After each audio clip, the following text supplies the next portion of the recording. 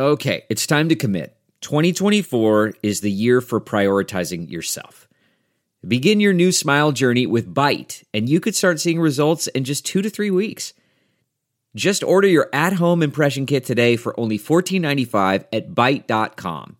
Byte clear liners are doctor-directed and delivered to your door.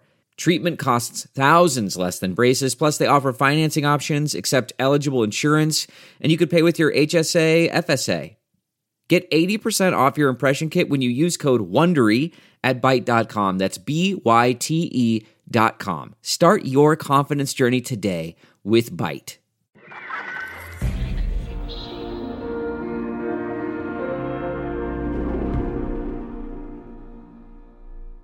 Stand by recap music. Recap music, go. Bunny Sandler was living a quiet middle-class life in a Maryland suburb with her husband Jerry and their 2 daughters when she accidentally stumbled upon a footnote in a civil rights pamphlet that would become the legal basis for Title IX. And that was a really eureka experience. I literally screamed, kind of thing. The footnote added sex to an already existing executive order that prohibited discrimination on the basis of race, religion, or national origin by institutions receiving federal financial assistance. I screamed because most universities have federal contracts. The discovery of the footnote led Bunny to the Office of Federal Contract Compliance at the Department of Labor, and Vince Macaluso, who knew about the executive order and had been waiting and hoping for someone to contact him. That person was Bunny Sandler. He said, this is what you need to do.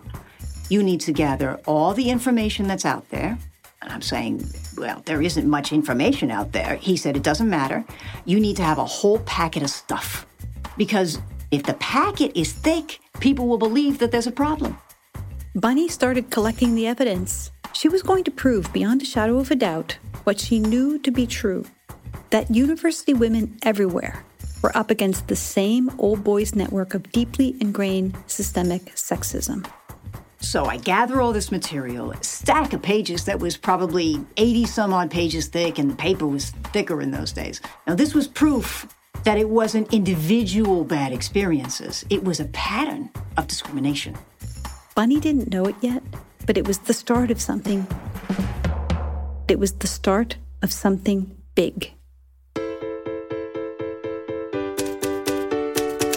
From Frequency Machine and Lee Fondakowski comes the story of the 1972 landmark legislation for women's equality in education. 37 words that would change the world. No person in the United States shall, on the basis of sex, be excluded from participation in... Women were told they had no place in politics. We are not free. We are women with dignity. Or be subjected to discrimination. You come on too strong for a woman. But while I may be the first woman in this office, I will not be the last. Join me and an ensemble of actors as we discover the stealth politics of Title IX. This is Feminist Files. Episode 3, Bunny Goes to Washington. In addition to encouraging Bunny to begin filing complaints against colleges and universities on behalf of women experiencing discrimination, Vince did something else that would change the course of Bunny's life. I first read about it in Bunny's oral history transcript. She said, Think of a time that there are no women's newsletters at all. There are no women's caucuses in any of the disciplines. There's no women's studies network. There's no women's conferences even. So how are you going to get in touch? You'd call the Women's Bureau.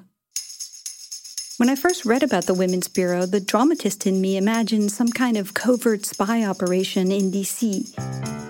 Women secretly posing as telephone operators and secretaries and typists in the typing pool. In my imagination, they were all wearing those Halston wraparound dresses and sunglasses. Maybe some of them were even wearing pants. They were posing as government workers, but really behind the scenes they were influencing federal law that would affect generations of women to come. Oh, actually, come to find out, that's not too far off. In 1969, the Women's Bureau in Washington was really the hub for any activity or legislation surrounding women's issues. Everything from maternity leave to women getting credit cards or being allowed to legally have their own checking accounts, everything related to women in the workforce, the Women's Bureau was on it. When Bunny met with Vincent Macaluso at the Office of Federal Contract Compliance, Also, at the end of that meeting, he said, "Do you know Catherine East?" I said no. He said, "You have to meet Catherine East. She's in the Women's Bureau, so she has contact with the other women there. She's working on women's issues, and you'll really like her." and I went to see Catherine. we'll add Catherine East to the list of consequential feminists whose names we're compiling. Some of her second-wave feminist contemporaries refer to her as the midwife of the women's movement. And here's why. Catherine was the hub. She was very powerful. Her power resided in her knowledge.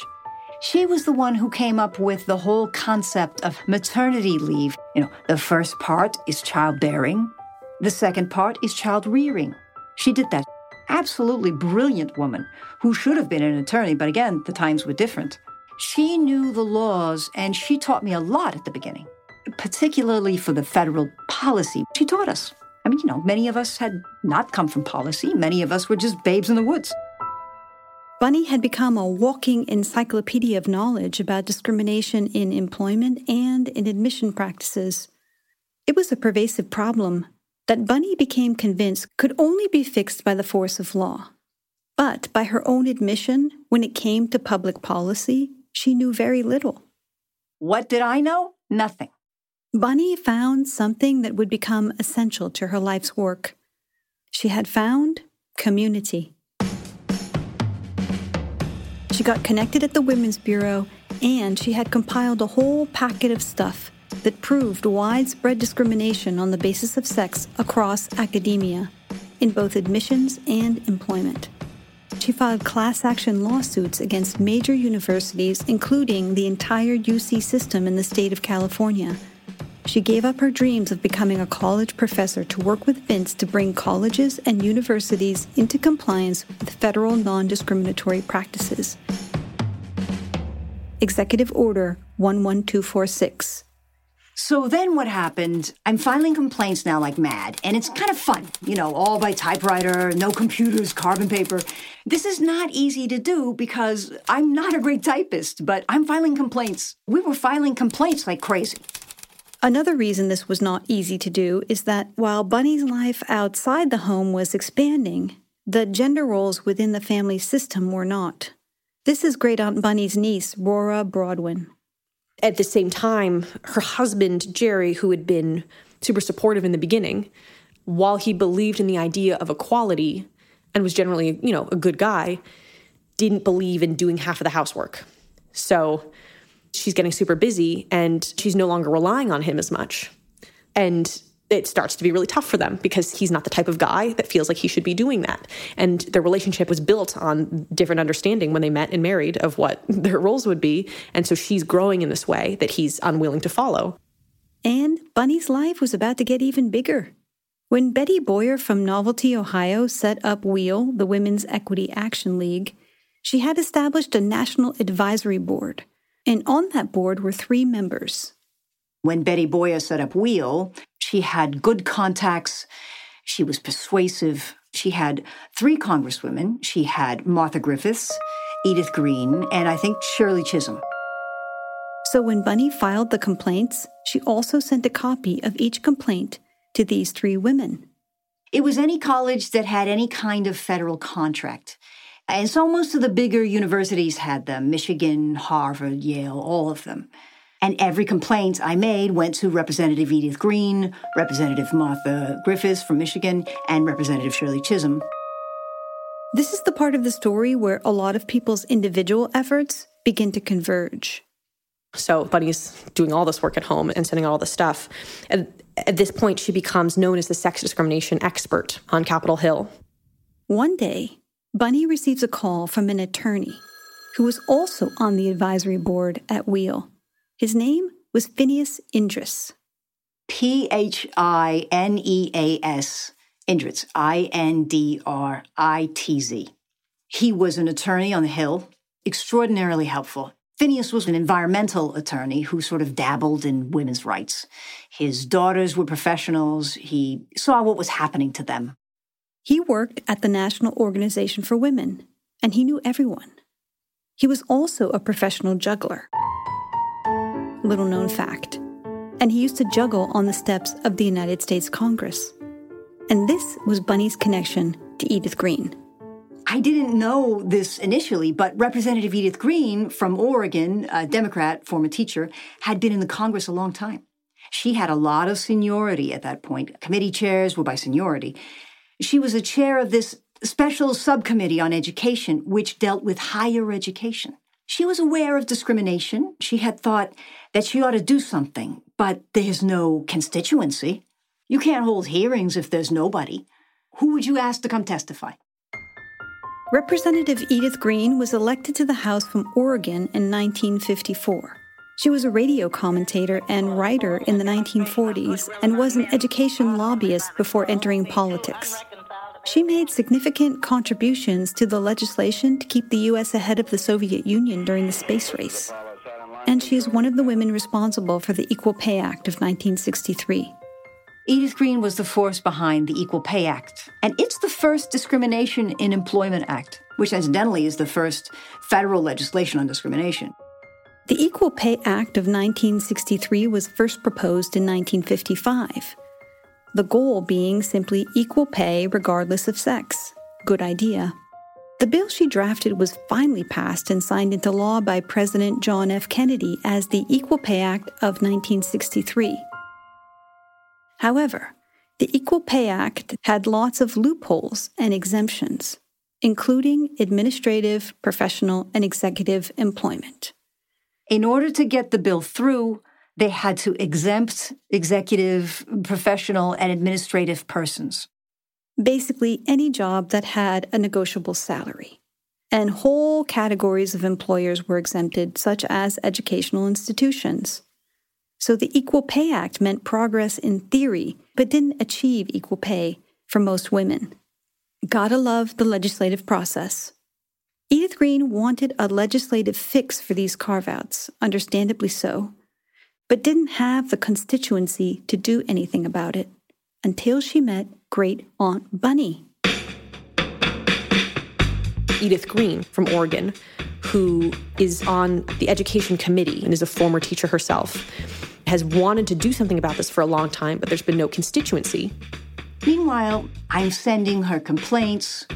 Phineas Indritz knows her. He's saying, you got to hold hearings. And she's now getting all this stuff from me. I'm sending, I think I ended up filing about 250 complaints, including all the California state system, all the Florida state system, all medical colleges and whatnot. So I'm filing complaints like mad. And Edith Green gets interested. She decides she'll introduce a bill. She wants to introduce a bill, but she needs to set up hearings. And so her team asks Bunny to gather witnesses. Can she create the constituency? And Bunny's like, absolutely. And the women's movement is bubbling. And Edith Green was in a position where she could do something about education. She was called Mrs. Education, or Mrs. Higher Education, actually. And I get called in by her staff member. I mean, it was so heady, because here I am, a little Jewish girl from Flatbush. Here I am, someone on the Hill, an attorney wants to talk to me. Hold that thought a moment while we take a brief intermission. Look around. You can find cars like these on AutoTrader, like that car right in your tail. Or if you're tailgating right now, all those cars doubling as kitchens and living rooms are on AutoTrader too. Are you working out and listening to this ad at the same time? Well, multitasking pro, cars like the ones in the gym parking lot are for sale on AutoTrader. New cars, used cars, electric cars, maybe even flying cars. Okay, no flying cars, but as soon as they get invented, they'll be on AutoTrader. Just you wait. AutoTrader. So now imagine Great Aunt Bunny having worked on her kitchen table, answering letters and filing complaints, is about to walk up the steps of Congress to meet with Edith Green's team and convince them that this is their moment to strike. So Bunny convinces her and her team that she can have a constituency, that she can set up these hearings, that there's enough experts and enough witnesses, enough testimony. And so then Edith Green's like, all right. And Bunny works with the people at Now, and she spearheads finding all these witnesses and arranging them to create the most compelling testimony. To preserve the anonymity of the letter writers, Bunny did not bring those individuals in to testify, but rather compiled their experiences into tables and statistics that would be included in the congressional record, and invited experts who could speak directly about the problem. Professional women who could testify that sex discrimination was a pervasive problem in colleges and universities all across the country. So I worked on the hearings in terms of who to invite because I knew all the people. They traditionally invite people from the administration to testify, anyone with interest in the bill, like someone from the Women's Bureau testified, and then Commissioner of Education testified. But all the other people, most of them who came to testify were people I had already had some contact with. And I testified also at the hearings. Let's imagine Bunny on that morning, the morning she would testify. Bunny probably woke up before the alarm went off. Not the beep of a digital alarm clock, but it could have been a clock radio. Well, good morning from WTOP. Here's an update. Maybe tuned to WMAL or WTOP, the local go-to AM stations for the morning weather and traffic. Late June, so it would be hot, and DC, so there would be traffic. An on and off again smoker, maybe Bunny had a cigarette lit before she had her slippers on, before she made her first cup of coffee, a pot of coffee for her and Jerry. Maybe a cooked breakfast for the two of them, or just toast and jam. She would definitely have had her outfit picked out the night before, though maybe she's still debating whether to wear her dress pumps or sensible flats. It's going to be a long day, and she's going to be sitting at a table for most of it, so guessing that the comfortable shoes would have won out. Then there's her papers. One last look through the notes she made, the tables and statistics to cite, the typed copy of her testimony to be submitted as part of the official record. And then she's there, walking up the steps to the Capitol to testify in a congressional hearing. Section 805 of H.R. 16098, to prohibit discrimination against women in federally assisted programs and in employment and education. For 5 days in June of 1970, a group of women held hearings on Capitol Hill. The hearings were not broadcast on C-SPAN or CNN. Those things weren't even around back then. They were not written about in the papers. They certainly didn't make the nightly news. But the women were there, in their dress pumps and sensible shoes. And one by one, the women told their stories. It was a who's who of consequential feminists in the House, circa 1970. The hearings came to be known as the Edith Green hearings. No recordings of the hearings are part of the public record. We only have a printed transcript. And until now, no one has ever heard these stories. The bill was introduced and the hearings were held. Representative Edith Green of Oregon. It is with a great sense of personal pleasure that I welcome to the subcommittee today witnesses who will offer testimony on Section 805 of H.R. 16098.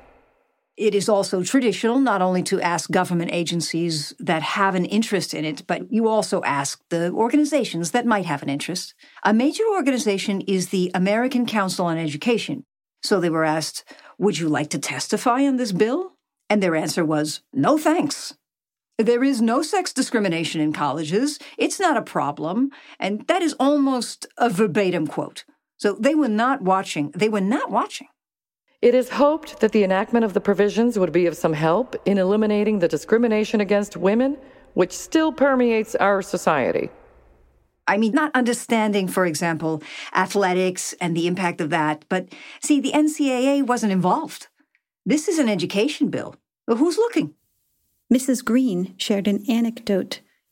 A gentleman once said to me, "You know, I agree completely with what you have said. I agree 100%. You are absolutely right. But I am not going to vote for you." I said, "Well, that's interesting. I'm curious, why?" His answer was, "Well, you know, we had a woman mayor here in Portland, and I voted for her, and just see what an awful job she did." He said, "I am never going to vote for another woman as long as I live." I said, "I understand that. We had a sheriff, and I worked for him, and he turned in such a bad performance that I helped to circulate petitions for his recall. This sheriff did such a bad job, I am never going to vote for another man as long as I live." That was a laugh track. And for the record, I don't think anyone laughed when Representative Edith Green said that. They were 100% business. So now imagine, when Bunny arrives to testify, she represents all the women who wrote to her, all the hundreds of women whose letters she answered one by one. This is an excerpt from Bunny's testimony that day, from June 1970. I am Dr. Bernice Sandler of the Women's Equity Action League, WEAL, where I am chairman of the Action Committee for Federal Contract Compliance in Education. Bunny had become the go-to person in Washington on matters of discrimination in education. The sex discrimination expert. Madam Chairman, believe it or not, it is completely within the law to discriminate against women in universities and colleges. Let us not forget that the executive order does not have the status of law.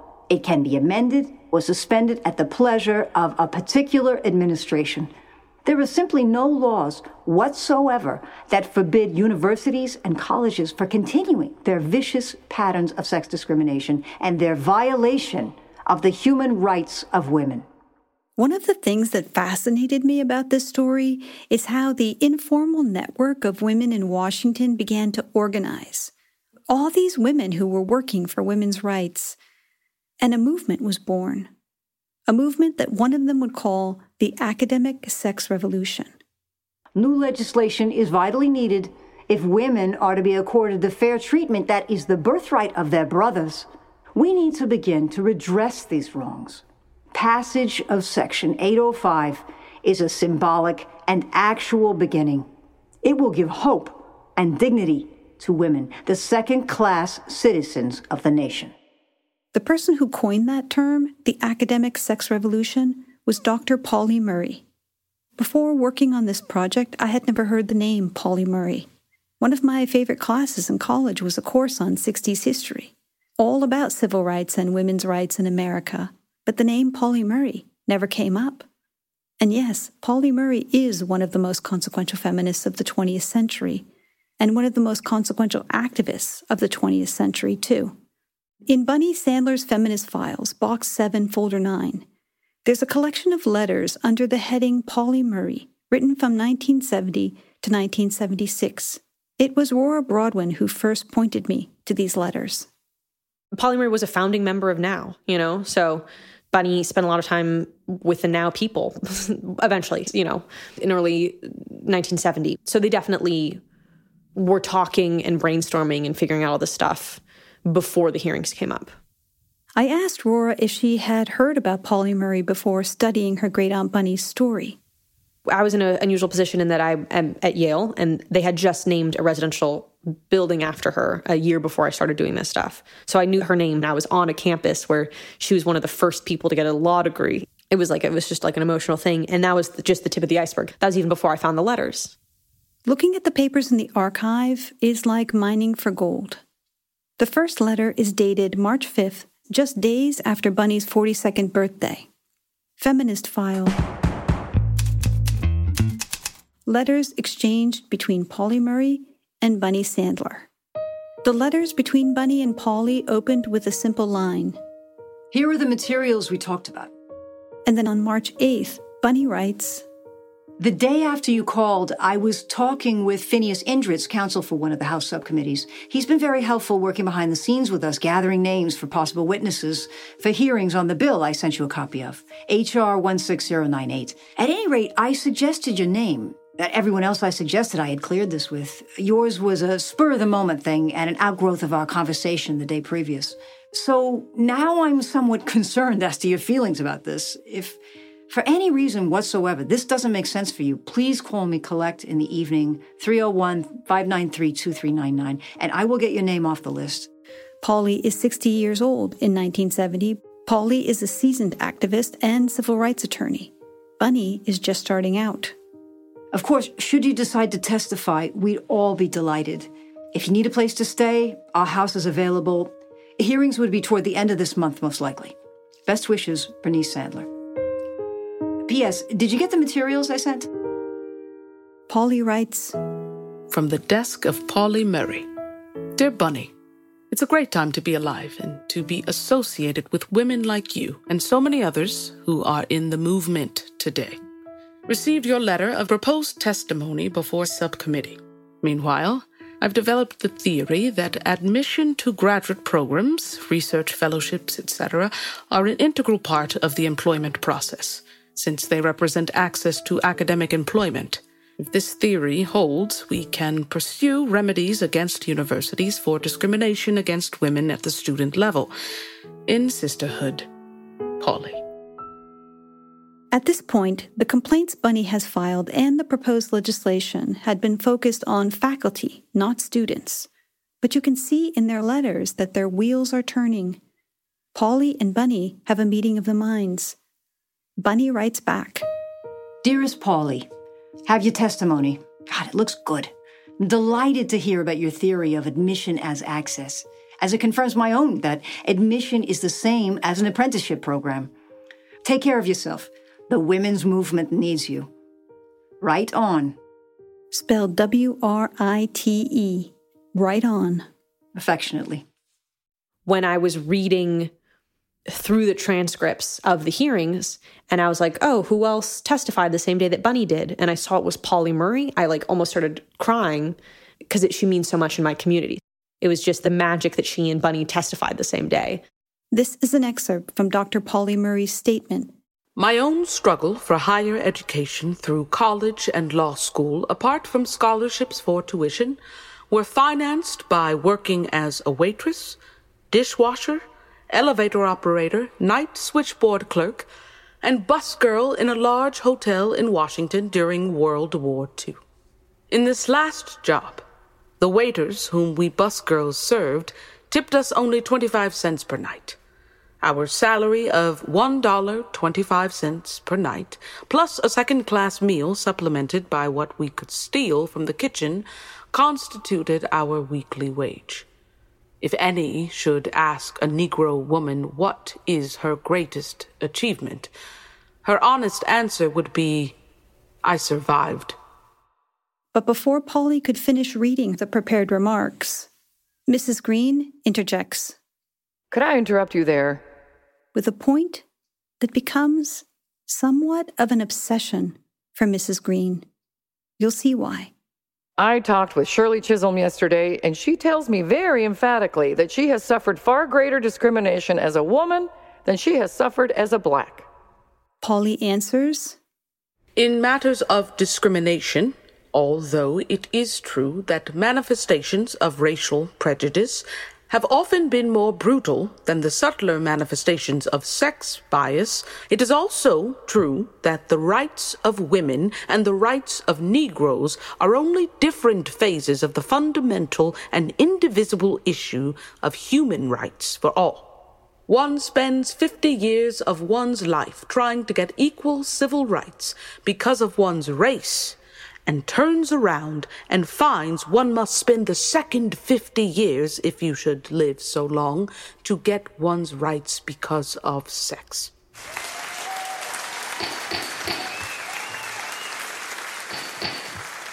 There should have been applause, but the printed transcript doesn't indicate any applause.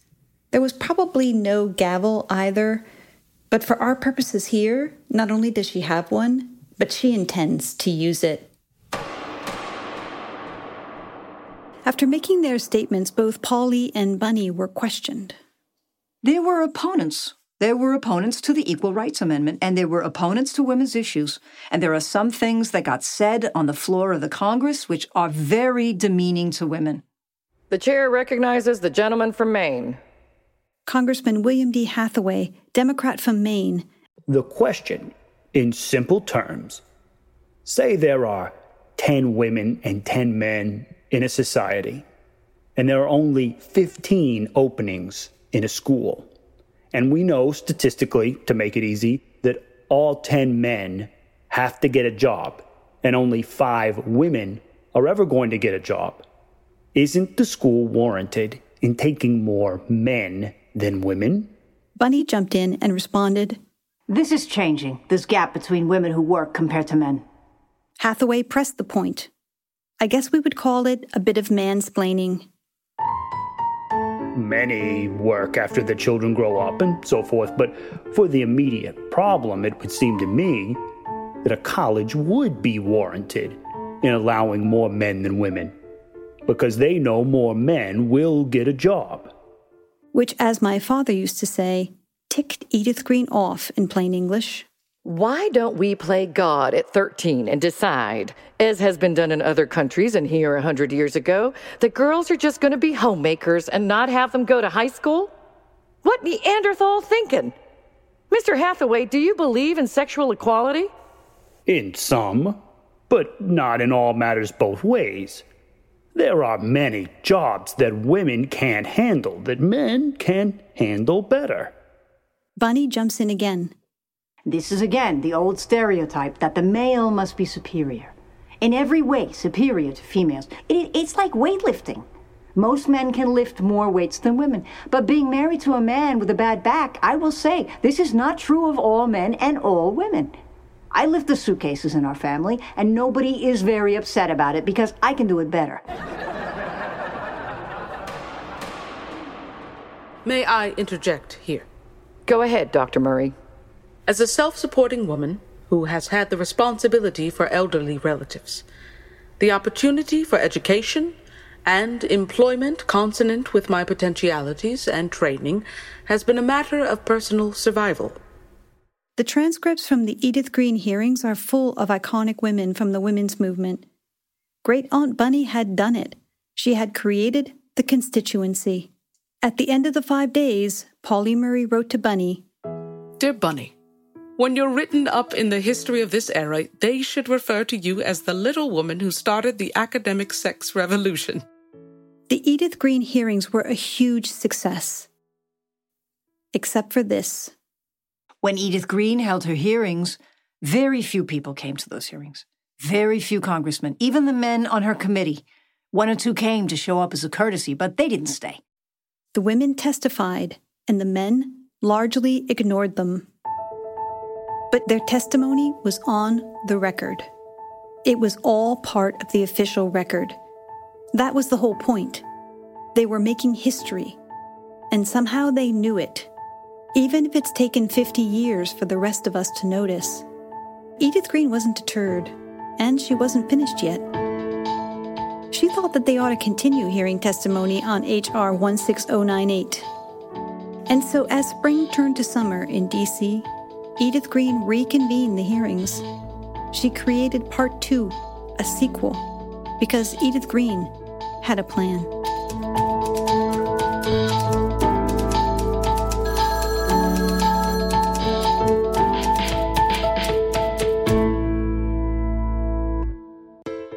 Feminist Files is written and produced by Lee Fondakowski and Sarah Lambert. Associate producers Margot Hall, Victoria Liberatore, and Diana Park. Executive producers Stacey Book, Dominique Ferrari, Avi Glijansky, and Rora Broadwin. Original music and sound design by Gary Grundy. Sound engineering by Julian Kwasniewski. Special thanks to Wendy Mink, Julia Lambert, Jean Robinson, the Schlesinger Library and its staff, and the estate of Pauli Murray. Theme music was created by Gary Grundy with vocals by Silversmith. If you liked this episode and you think this story is important, please make sure to follow it wherever you listen to podcasts and share it with your friends. It'll help us make sure these women are recognized for their contribution, and it will help us raise awareness for Rise Up, so that the future of women's equality around the world looks a little brighter. For more information, go to frequencymachine.com/feministfiles. And last but not least, the Feminist Files Ensemble. I'm Mercedes Herrero. I'm Amy Hill. I'm Samira Wiley. My name is Margot Hall. I'm Alex Grubbs. I am Christina Sajou. My name is Ryan Nicole. I'm Victoria Liberatore. Hi, I'm Chris Rickett. I'm Ronald Pete. I'm Jules Latimer. I'm Jodie Foster. This is the origin story of Title IX.